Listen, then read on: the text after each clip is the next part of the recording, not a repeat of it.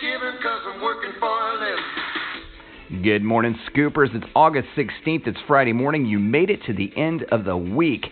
Hey, that inversion yield thing that happened on Wednesday, it happened again on Thursday, but not as bad. Retail sales are up, low unemployment.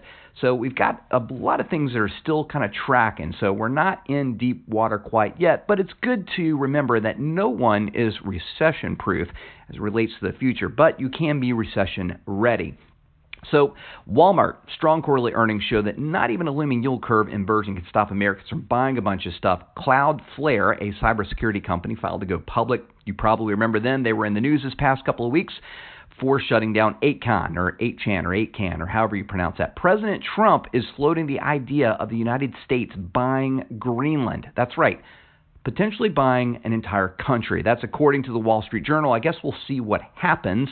Hope you had a fantastic week. Take the weekend to recharge your battery. Check out My Career Fit. Enable the skill today on your Amazon Alexa device. Check out some of the fantastic organizations posting opportunities there. Have a great one. Talk to you soon.